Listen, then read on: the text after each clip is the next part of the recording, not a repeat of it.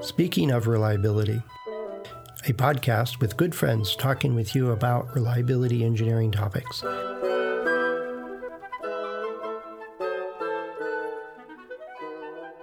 Welcome to Speaking of Reliability. This is Kirk Gray. And this is Fred Schenkelberg. Hey, Kirk. You know, you just sent me a message about some weird looking test plan of some sort. And you were going, I said, we got to hit record. And by the way, just the other day, I was editing some of the old webinars that we've done over the years. And the thing is, I'm trying to add where if you watch a recording, it'll give you a certificate of attendance, so you could use it for recertification or, professional development or whatever, that kind of thing. And in that process, I'm updating the text, and I'm trying to find the links and stuff like that. I looked up HALT on Ascendo. It's like 600 things that you and I have talked about on. It's like every other episode. and there's webinars, there's papers. I think you've written about it. I've written about it. Adam's written about it. All kinds of people have written about it. We've got a lot of material just on HALT.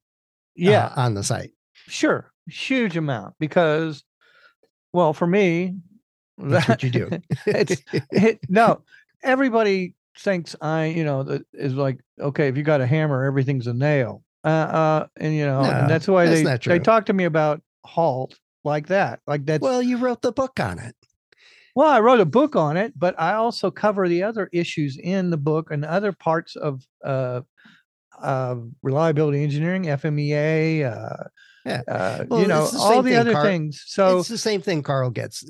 He wrote the book on FMEA, so I think that's what he does. And that's right. Like, well, he does a lot more than that. And I agree, you do too. But you've been labeled the HALT guy, right? And I'm fine with that, because I was the last one that was close. Adam is, but also one of the ones that actually directly worked with Greg Hobbs. And in fact, participated in his seminars and worked for Hobbs and Hobbs. To be fair, I did Walmart. Too. I did too.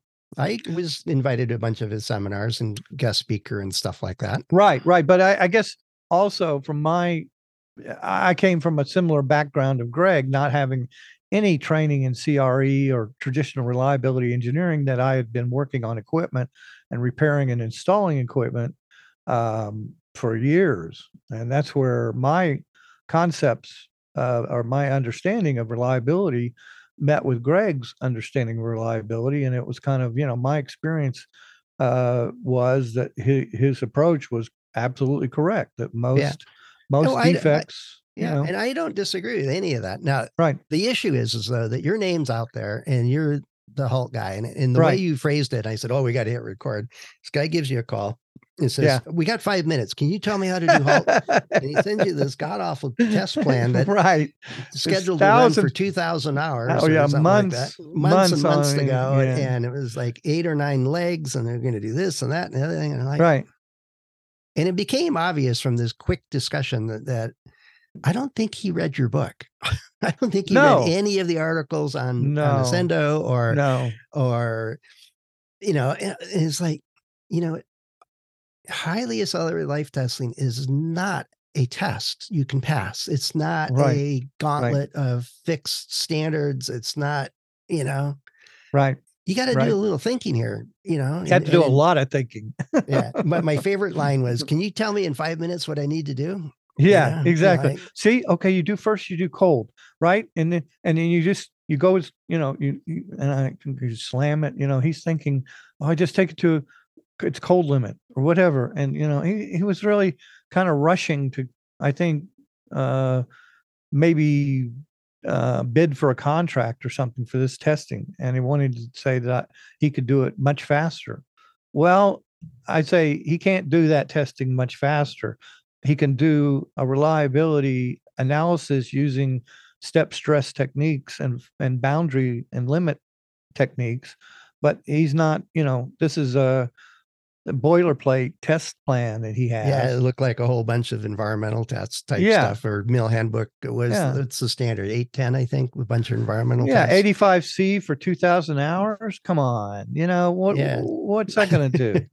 Nothing. It's going to keep it Nothing. warm. And it's probably unpowered. Yeah. He's probably going to Yeah, do it non-operating, which that's is right. even And more only useless. only 2, 3 samples, I think it was in there too. Exactly. And Like, so, well, don't forget the humidity. Then you could use Black's equation. Like, for what? What do you? yeah. So, I just, I don't understand. Well, I understand they want to really, quick and dirty, and that's quick and useless. Yeah, that's a good phrase for it. It's it goes along the line that we've heard so many times. We'll just throw it in a chamber and we'll be okay. Yeah. No.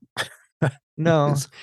I mean, so if you had to explain the concept of HALT in like an elevator speech, what's the basic gist of it? And I know you and I have talked about it a bunch. I'm going to see if I agree with you or say it differently. Yeah, I guess, I just say that HALT is finding out where the weaknesses are in the product by applying graduated and controlled environmental stress up to the points of empirical operation limits and empirical possibly destruct limits. Yeah. And then analyzing where those weaknesses are, the first weak point, and determining whether you can improve that to make a more robust product at a very low cost. Yeah. Yeah. No, I wholeheartedly agree. But the only piece I would add is that you need to think through, well, which stresses? There's not a fixed recipe for stresses. No. And there can be, and eventually you'll do combined stresses, hopefully, voltage margining, a lot of stresses that you didn't probably think of, frequency margining that people don't think of as environmental stress. It's not. It's more. It is. Yeah, you get it that. It is, I guess, and certainly power brownouts and variable spikes power and dips and stuff. Right, are all possible. But so it not only not only the vibration, temperature, and possibly humidity, that sometimes is useful. But it's a matter of it's a matter of what's relevant for your right. particular product and application. Right. Electronics generically, consumer electronics generically in a home or an office is temperature, vibration, and power cycling, or power of some sort or another, usually, but not always. No. It's obviously any mobile product like a phone or any portable product is going to vibration, shock, and vibration. It could be significant, causing significant fatigue damage over the life of the product. Also, since it's portable, it's probably going to go outside into extreme. Here in Colorado, it'd be extreme environments, or down in Texas, going from air conditioning outside, to your car. And I was talking to a friend about specs, and I said, Dell puts a spec on their laptops and products of 35C. You know how hot it was in Texas this 42, summer? 42 most of the time. So you're operating above spec, and that's another thing. Is when we talk about HALT, we talk about going over specifications, over the components manufacturing specifications, over the in-use environments. And I say, before you do this, it's going to be a real challenge to get any design engineer, if he doesn't understand this and doesn't understand what you're doing, for any design engineer to address a problem that occurred in a chamber over the conditions, over the stress environments that the product will never see in its end use environment. Okay. Well, yeah, no, I wouldn't say never. It is a challenge. There's a lot of people. It is a challenge. It is a common pushback. Yet it's the matter of how well you communicate it. Going, look, this spring wire that you got over here is rubbing against this circuit board, and you just so happen to locate it right over the opposite polarity.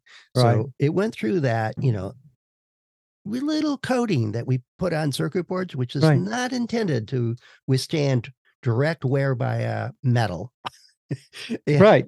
And it Right. failed pretty darn quick and dead shorted your battery out into the stuff. And you open the chamber going, why isn't it working? And you smell burning phenolic. And it's like, this is probably not good. I didn't get Right. any pushback on that one. Yeah.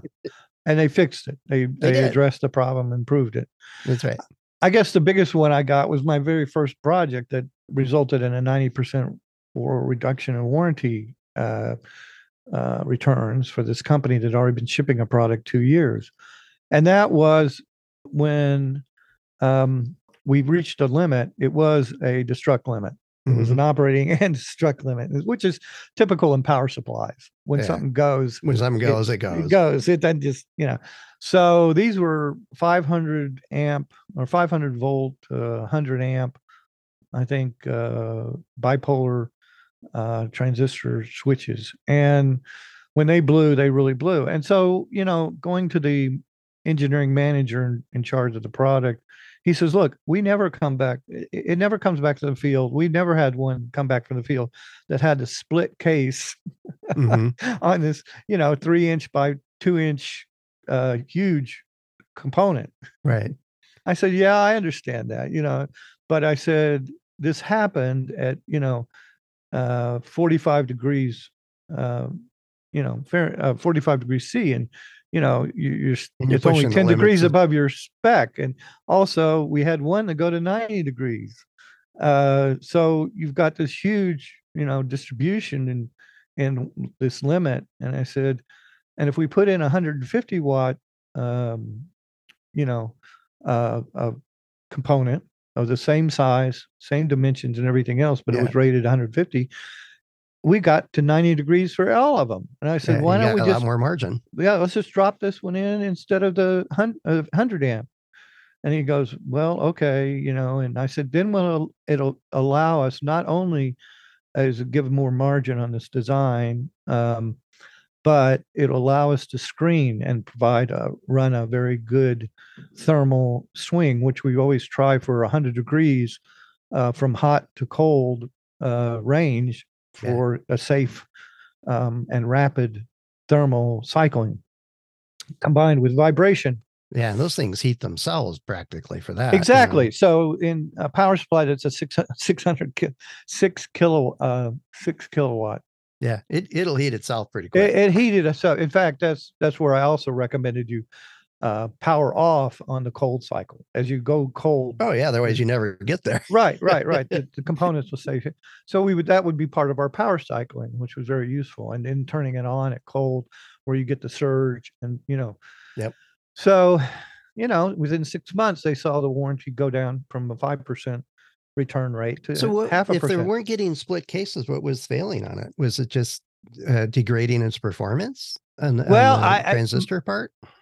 That's a good question, because I think they got them sent back without any they didn't, the manufacturer was sending them back, but it was probably because of performance issues at certain temperatures that, I didn't really get the full reasoning. But also, I think there were other things, we had already reviewed, because they had a good field history and they did an excellent job of failure analysis on returns, that we had reviewed. And it wasn't maybe that component, but it was other cracked solder joints, other things that had happened in the field. And I was trying to increase the robustness of it so we could thermocycle it. With the 35C or 45C limit on one of them that destructed it, we weren't going to get much thermal swing if we kept, that component in there. Oh, yeah. And so, it would have been interesting, and it would have been very educational and useful to just change that component and not start a highly accelerated stress screen immediately with that, because then I would see if that component was the major reason that the warranty rate went down, or that one change, or some other things you're doing, or the fact that we were able to run a screen and get loose hardware, solder joints, and everything else, connectors, that they wouldn't have been able to find without some swing. So, that's a question, but I don't know many companies that will do a halt. And well, they do a halt, but on their past products, it was just the fact that we had already looked at all their, and they had a very good record of field failures, and they had a very good failure analysis. So before we even started the screen and they even bought the chambers, I went before their executive leadership, all their finance officer and everybody got together, and I explained and showed them from their own records that these things would have been very good candidates to catch. Right. And so they all agreed, that's, I said, but it wasn't 100%. I said, we can catch about 85% of these through a rapid screen. And it was less than an hour screen for 2 units. So, well, they probably also, since they had that kind of process in place, they probably, if they catch it on the floor, well, I guess it begs the question, if they're seeing this stuff in the field and they weren't improving their process or improving their designs based on their field failures, I mean, why weren't they already taking care of this stuff? Well, they were trying to. Is still expensive, right? What's that? Yeah, screening was screening expensive. It's very expensive, and it has it's a high cost. But they still saw about a 1 to 3 to 1 return on. They had actually calculated. They were, it was costing them. They were saving 3 times what it cost you the screen and right. stuff. Yes.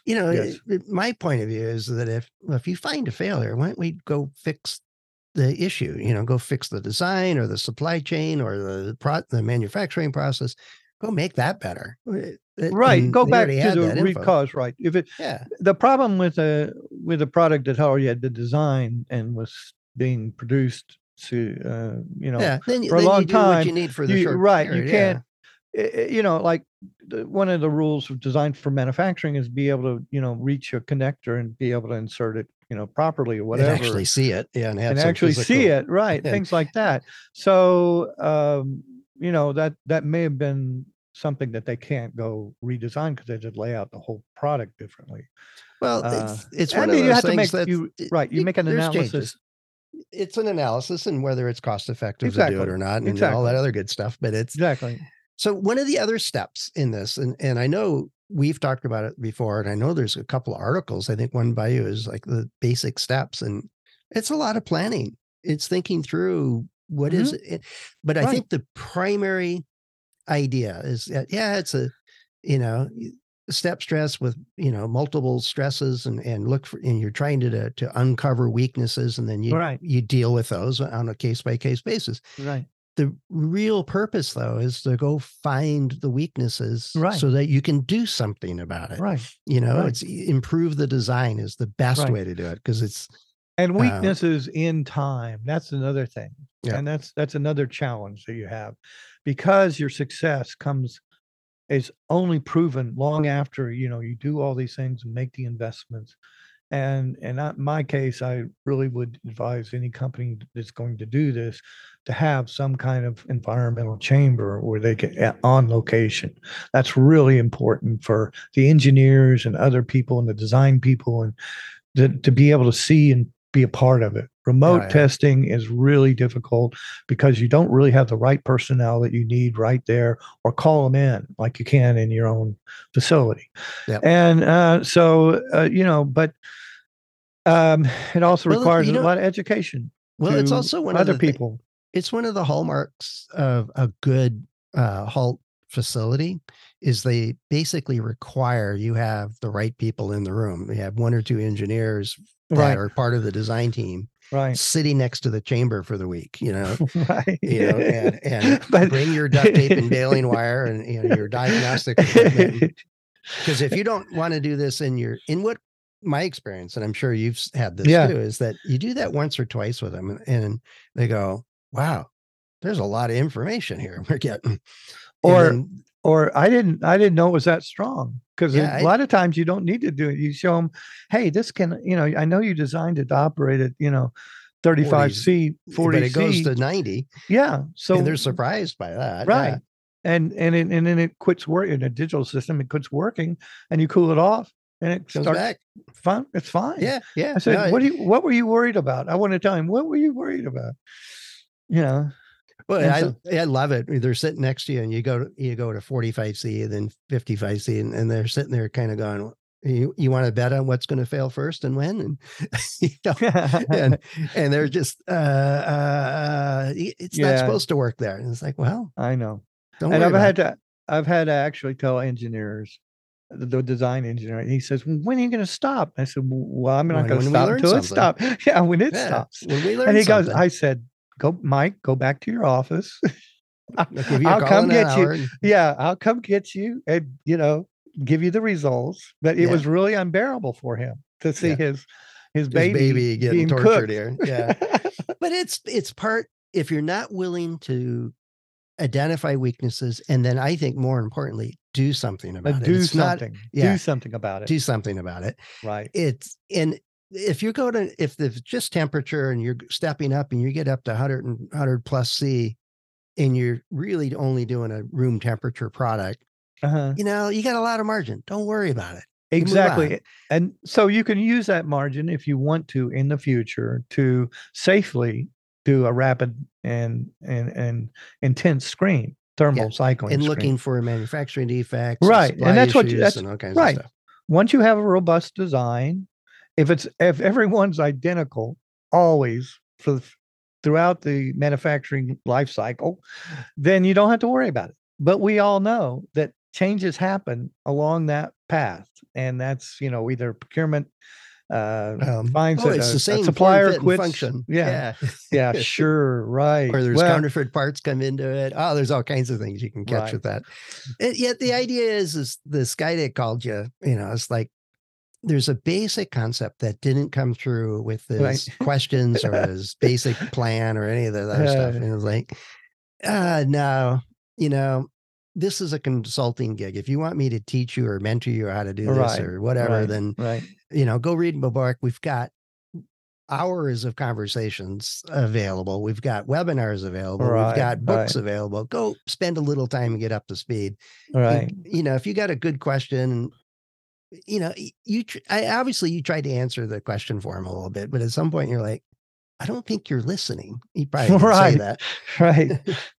Well, even if they do buy my book, sometimes they haven't executed well because they want to save money on their consultant, and they call me in and say, we're going to go do a HALT test, and we'd like you to be there at the chamber. And I'm going, wait, I didn't review your samples, what you're planning on doing when you're in there.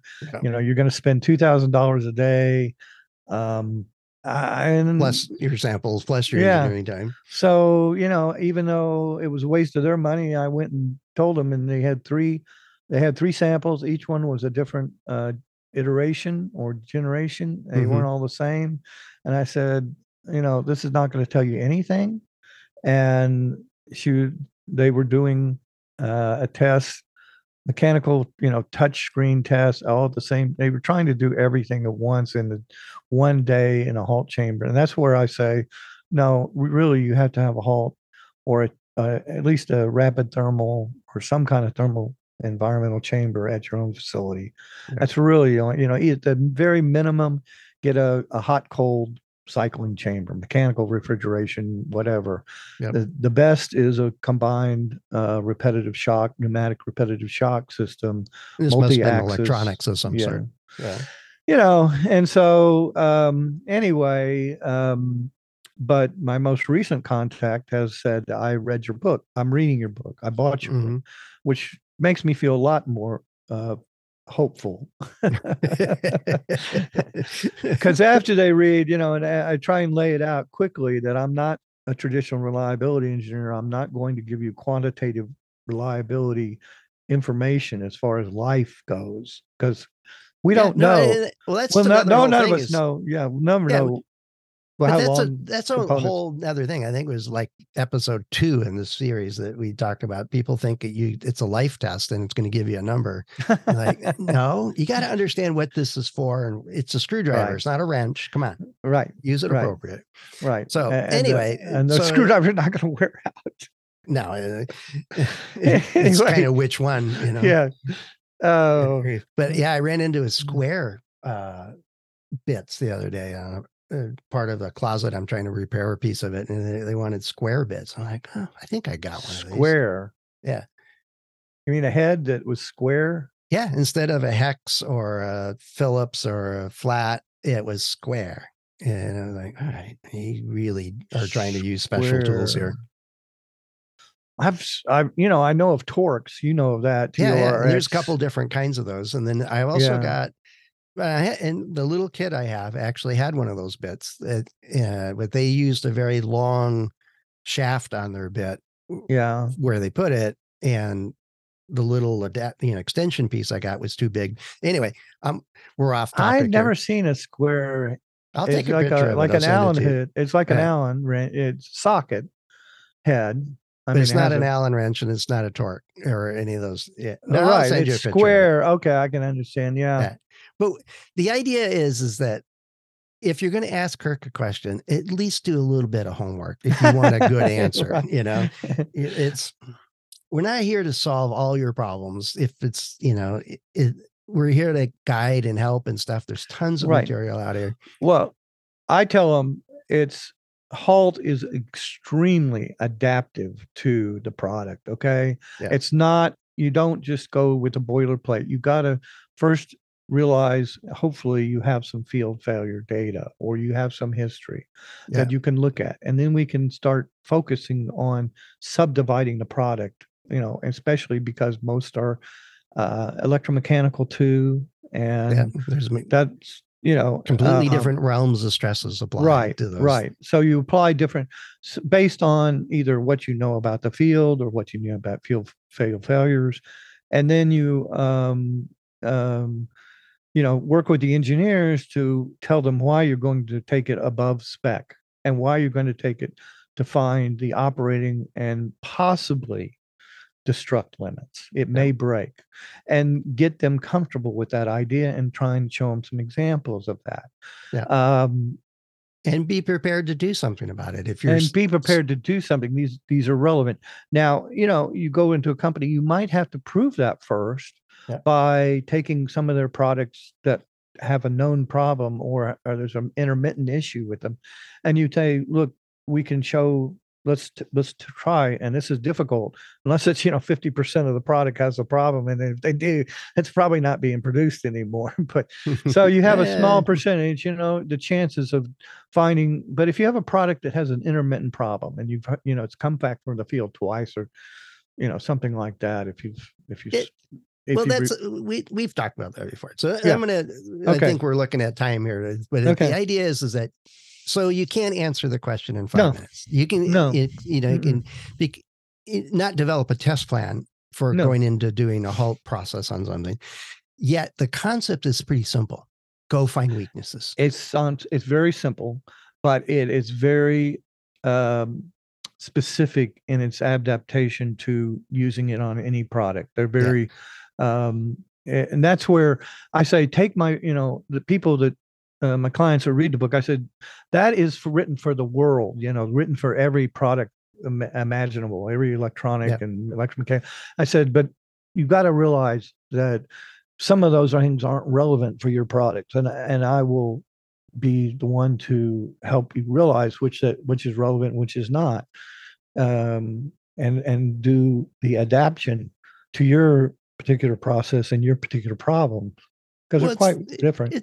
It's like anything in reliability engineering. Really, you should not check your brain at the door. You do need to think. It's got to be useful.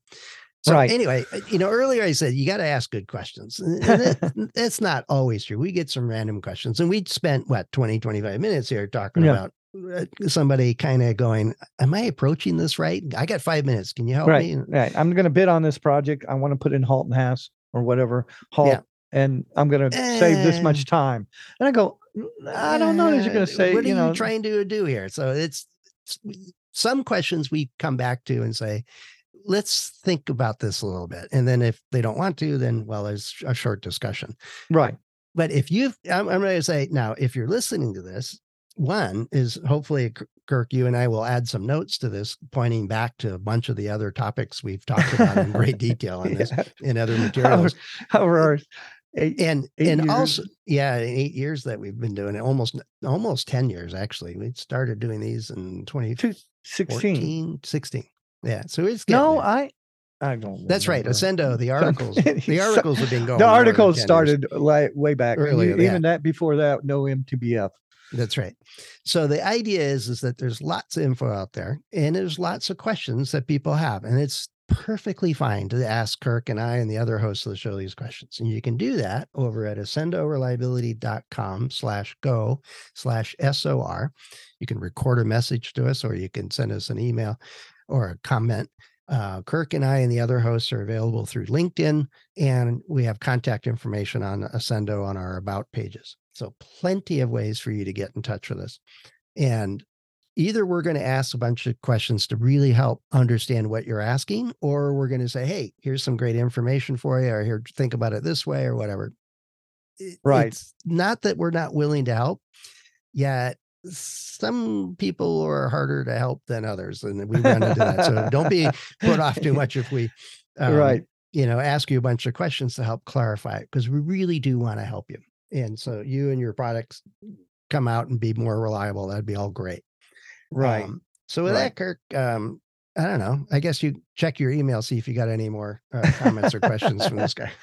Yeah.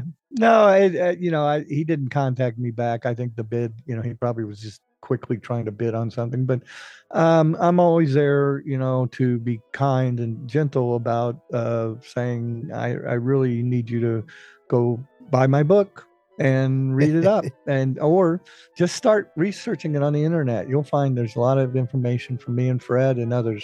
Yep, definitely. All right. Well, thanks, Kirk. Okay, let's do it again soon. All right. Okay, bye-bye. Bye. Thanks for listening to Speaking of Reliability. We invite you to join the conversation. If you have a question or a topic that you think we should discuss in a future show, please let us know. You can find a comment box below the episode show notes, or just leave a note as part of a review on iTunes.